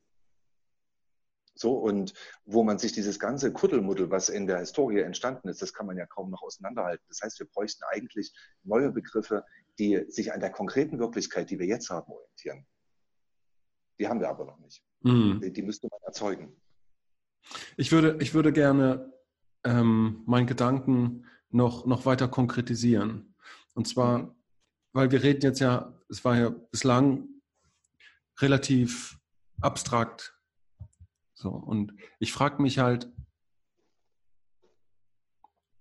ich lebe in einer bestimmten Wirklichkeit und in dieser Wirklichkeit ist das so, dass ich bestimmte Ziele habe, die nicht mit der Wirklichkeit übereinstimmen. Warum auch immer.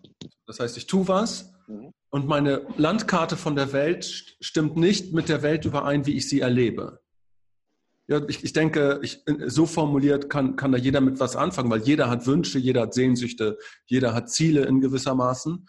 Und da gibt es natürlich Ziele irgendwie, oder Dinge, die erreicht man leichter als andere. Ja, da funktioniert das einfach, die Interaktion mit der Welt, um das mal so zu sagen. Und dann gibt es irgendwie Sachen, da rennt man andauernd gegen die Wand. Und denkt aber trotzdem, dass das Ziel irgendwo das Richtige ist. Aber irgendwie funktioniert es nicht mühelos, diese Sachen umzusetzen. Da sehe ich halt, na klar, gibt es da soziale Strukturen oder wirtschaftliche Strukturen, aber die kann ich sowieso schlecht beeinflussen. Ich kann schlecht beeinflussen, wer deine Freunde sind beispielsweise oder was die von mir denken. Aber ich kann mein eigenes Denken beeinflussen. Und was auch für mich ein Antrieb war für diesen Podcast, ist herauszufinden, okay, wie kann ich tiefe Strukturen in mir entdecken, die dazu führen, dass mein Modell der Welt und die reale Erfahrung von der Welt nicht kongruent sind. Weil Dinge nicht übereinstimmen. Verstehst du, was ich meine? So, und ich denke, das hat zum Teil was mit meinen Einstellungen zu tun. Meinetwegen Archetypen oder Ideologien, die ich wähle oder irgendwann mal gewählt habe, über wie ich mich selbst beschreibe, wer ich selbst bin oder wie ich mit mir selbst und der Welt umgehe.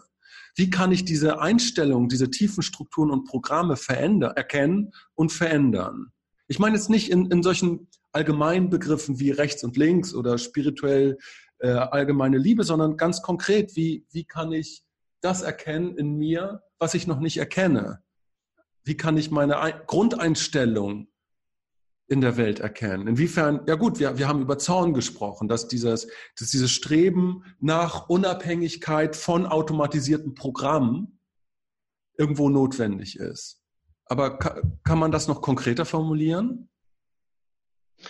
Ja, kann man. Ich glaube, in erster Linie musst du völlig im Kontakt mit dir selbst bleiben. Und zwar unabhängig von irgendwelchen Doktrinen, die du in deinem Denken vorfindest. Also zum Beispiel das, was du sagst, ja, das, was du jetzt gerade erzählt hast, ist ja bereits Ausdruck einer inneren Einstellung. Und meine Empfehlung wäre, genau diese Einstellung, so wie sie ist, über Bord zu schmeißen. Okay, und das versuche ich jetzt noch ein bisschen genauer zu erklären. Ja? Wir haben in uns verschiedene, ich nenne es mal Prädispositionen oder Dispositionen, mit der Welt in Kontakt zu treten. Also mal ganz konkret, ja, in mir ist ganz sicher auch, wie bei vielen anderen Menschen, ein nicht gehörtes, dadurch auch verletztes, vielleicht auch ein bisschen mini-traumatisiertes Kind. Ja? So, und dieses Kind bildet den Ausgangspunkt für einen möglichen Kontakt zur Welt. Ja? Jetzt kann ich natürlich mit dieser Prädisposition in die Welt gehen und die Welt anklagen und in Selbstmitleid verfallen. Und ich erzeuge damit eine Resonanzachse. Durch mein Verhalten, durch meine Kommunikation nach außen.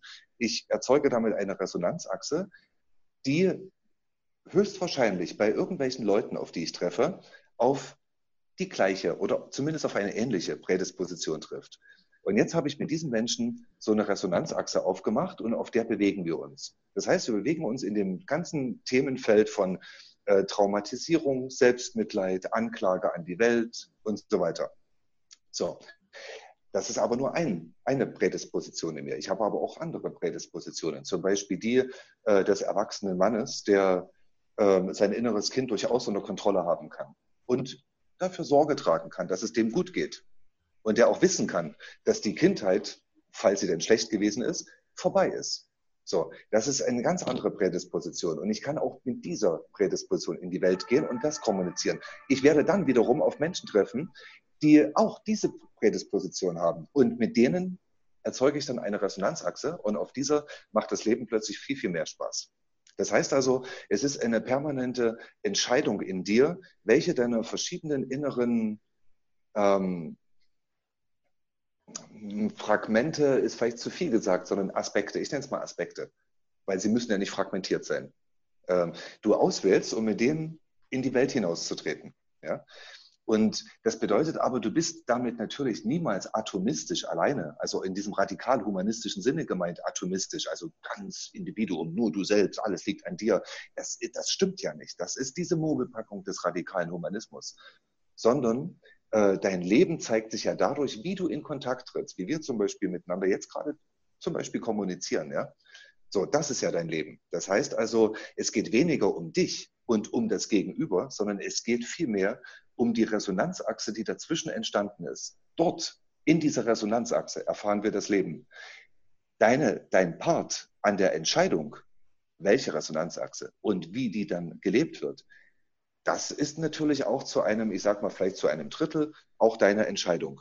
Es ist natürlich aber auch die Entscheidung deines Gegenübers. Ja? Und somit zeigt sich, dass Humanismus auch nur dann einen Sinn ergibt, wenn wir gleichermaßen zulassen, dass wir immer Teil eines größeren Ganzen sind, eines Gefüges und dass wir dieses Gefüge auch aktiv herstellen müssen. Und jetzt deine Frage, wie man sowas erkennen kann. Das bedeutet, in Kontakt mit sich selbst sein, sagte ich vorhin, das bedeutet, du musst deinem Körper vertrauen.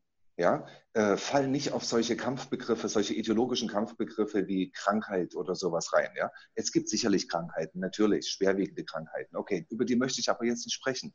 Ich spreche über Symptome, über die Sprache des Körpers. Was weiß ich, man hat eine raue Haut, man hat eine Zeit lang Verdauungsstörungen oder irgend sowas. Das ist Kommunikation mit dem Körper. Und wenn du in Kontakt mit deinem Körper bist, ja, dann sagt dir dein Körper ganz genau, was gerade richtig und was falsch ist. Ja? Und das steht oftmals im Widerspruch zu dem, was du denkst.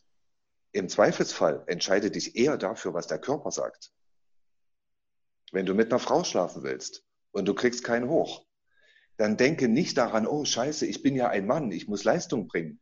Und dann fühlst du dich ganz schlecht, weil du die Leistung nicht bringen konntest, sondern vertraue deinem Körper und sage, in dir, ja, ohne die Frau dabei zu verletzen. Sage lieber in dir, hey, mein Körper hat gesagt, es ist nicht gut, mit dieser Frau zu schlafen.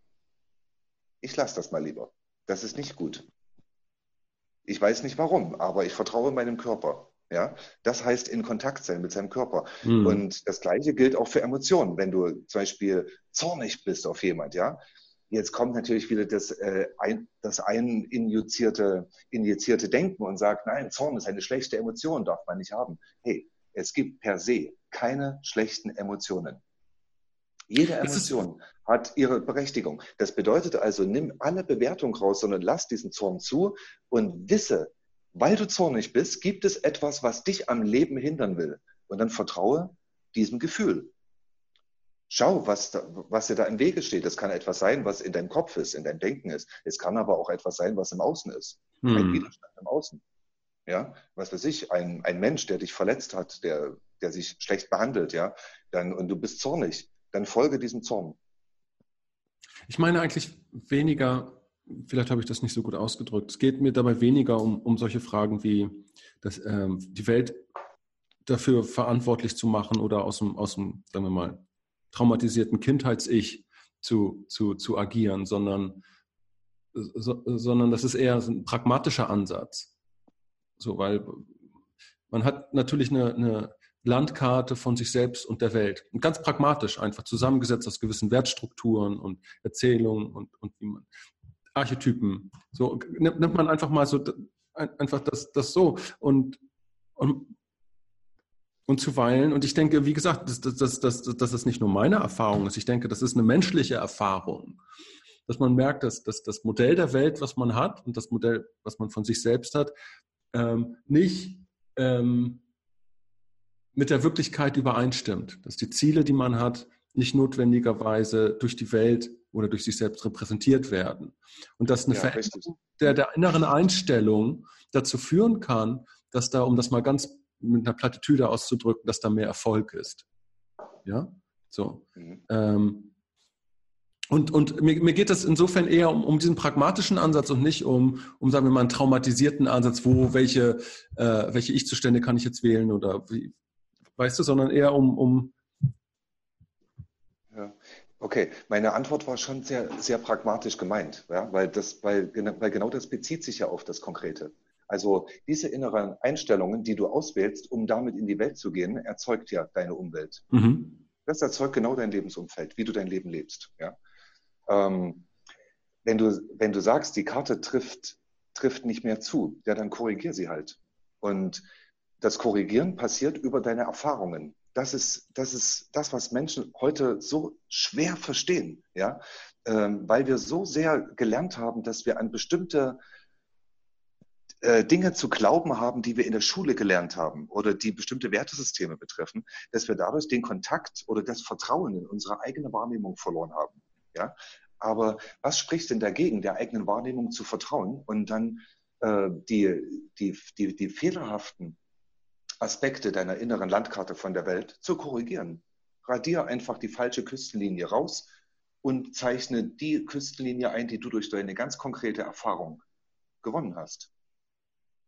Ich weiß, das ist nicht gewünscht in dieser Gesellschaft, weil das bedeutet eigenständiges, mündiges Denken. Also den Aufbau eines möglichst zutreffenden Weltbildes, Kraft deiner eigenen Erfahrung und Kraft deiner eigenen Wahrnehmung. Das, wie gesagt, ist gerade nicht modern. Lass mich kurz nachdenken. Mir geht das ja allgemein darum, wenn die innere Welt, das innere Weltmodell nicht mit der Realität übereinstimmt. So, und als ein Perspektivwandel oder ein Vorschlag zum Perspektivwandel wäre jetzt zum Beispiel diese Resonanztheorie. Das schlägst du vor. So. Ja, als Beispiel. Als Beispiel. So. Ich halte das für eine außerordentlich kluge und vor allen Dingen sehr nutzbringende Theorie. Die stammt von Hartmut Rosa, einem Soziologen. Genau, und er definierte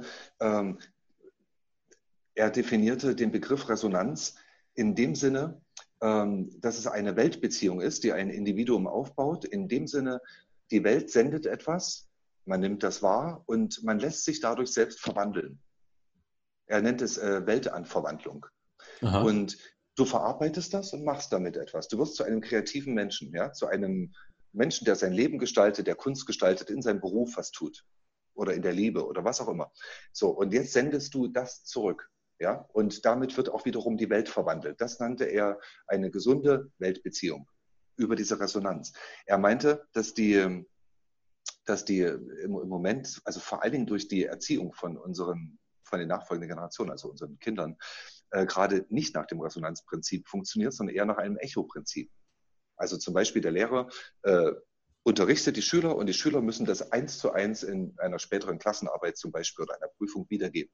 Das ist ein Echo, das ist keine Resonanz. Und so verlernen wir aber, oder wir lernen es nicht. Wir lernen nicht in Resonanz zu sein. Wenn wir uns aber kleine Kinder anschauen, die noch nicht in der Schule waren, die leben unbewusst, einfach ganz natürlich nach diesem Resonanzprinzip, ja.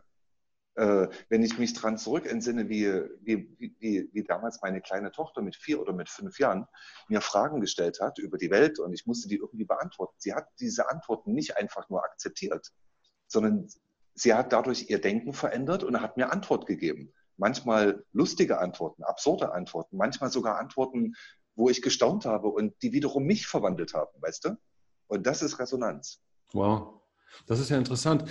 Meinst du, dass man das so sagen könnte, dass das Problem also um das mal alles so ein bisschen zusammenzuführen, dass das Problem von dieser pathologisierten Form der Postmoderne auch ist, dass man sich sozial in einer Echokammer zunehmend bewegt und nicht in einer Resonanzkammer, um das so zu sagen, dass auch vor allen Dingen durch die neuen Medien, weißt du, so dieses ganze, man spiegelt, man reproduziert Meinungen, ohne tatsächlich in eine Resonanz zu gehen. Ist das etwas, was man so beschreibt? Ja, unbedingt. Also die Existenz dieser modernen digitalen sozialen Medien birgt sogar noch eine zweite Gefahr. Also sowohl die Gefahr, die du gerade sagst, in Sachen Meinungsbildung, die eher als Echokammer funktioniert, als auch, dass wir darüber auch in der Gefahr schweben, den direkten, konkreten Kontakt zur Wirklichkeit zu vermeiden. Also zum Beispiel ein ausufernder WhatsApp-Chat kann eine tatsächliche körperliche Begegnung zum Beispiel obsolet machen. Ich habe ja schon kommuniziert. Ich muss diesen Menschen ja jetzt nicht treffen. Warum denn? Ich habe ja jetzt gerade schon kommuniziert. Ja? Das heißt also, man kann es natürlich handeln, man kann das handhaben auf eine sinnvolle Art. Ich will jetzt damit nicht WhatsApp oder Facebook abwerten, ganz im Gegenteil. Ich finde diese Tools nach wie vor, das sind grandiose Technologien. Wir müssen nur aufpassen, dass wir selber unseren Kontakt zur Wirklichkeit nicht verlieren. Und Kontakt mit Wirklichkeit meine ich, wir sind eben auch noch Natur und nicht nur digital funktionierende Wesen, ja. Das heißt, wir haben einen Körper, wir haben Sinne, wir haben Sinnesorgane. Und es ist ein riesengroßer Unterschied, ob ich mit jemand einen WhatsApp-Chat führe oder ob mir diese Person gegenüber sitzt und ich sehe die Augen. Unbewusst rieche ich vielleicht, was mit diesem Mensch gerade los ist. Ja. Ich sehe seine Mimik, seine Gestik, seine ganze Ausstrahlung kann ich spüren. Ja. Und das Gespräch bekommt eine ganz, ganz andere Intensität. Und darüber kann tatsächlich Resonanz passieren. Also eine wirkliche Resonanz, die alle Ebenen unseres Seins erfasst. Also von Körper über Emotionen und so weiter. Und in diesen digitalen Medien ist immer die Gefahr, dass wir das reduzieren auf eine rein verbale, also rein kognitiv-verbale Ebene. Ja, und dann da gibt es noch diese Smileys, okay. Aber so ein Smiley ist schnell getippt, weißt du? Das ist was anderes, wenn dir diese Person gegenüber sitzt und du siehst, dass diese Person lächelt, aber du siehst, dass diese Person bemüht lächelt, ja, und dass die Augen nicht mitlächeln, das siehst du. Aber bei einem Smiley siehst du das nicht. Mhm. Und so verlieren wir den Kontakt immer mehr zur Wirklichkeit. Das ist interessant. Ich meine, würdest du sagen, dass diese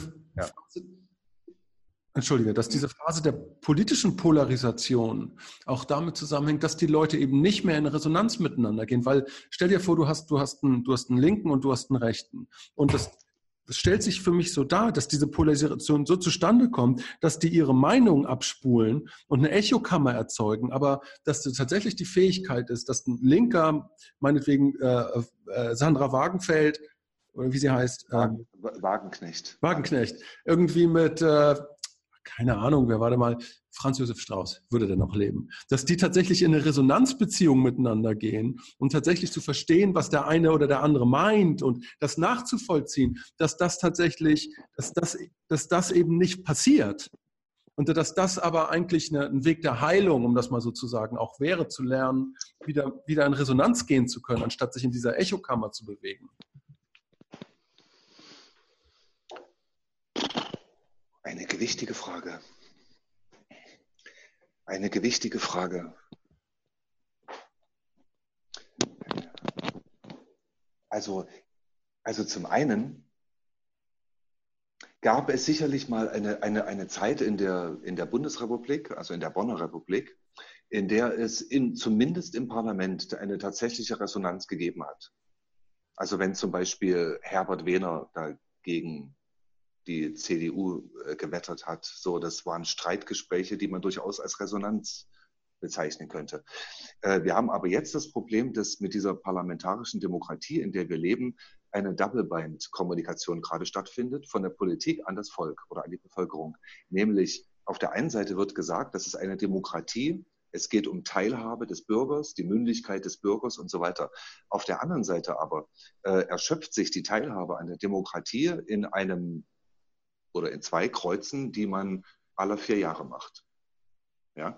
Und die Politiker verhalten sich jetzt in ihrer Vorbildposition nur nicht gerade so, als ob sie die Belange der Bevölkerung ernst nehmen würden.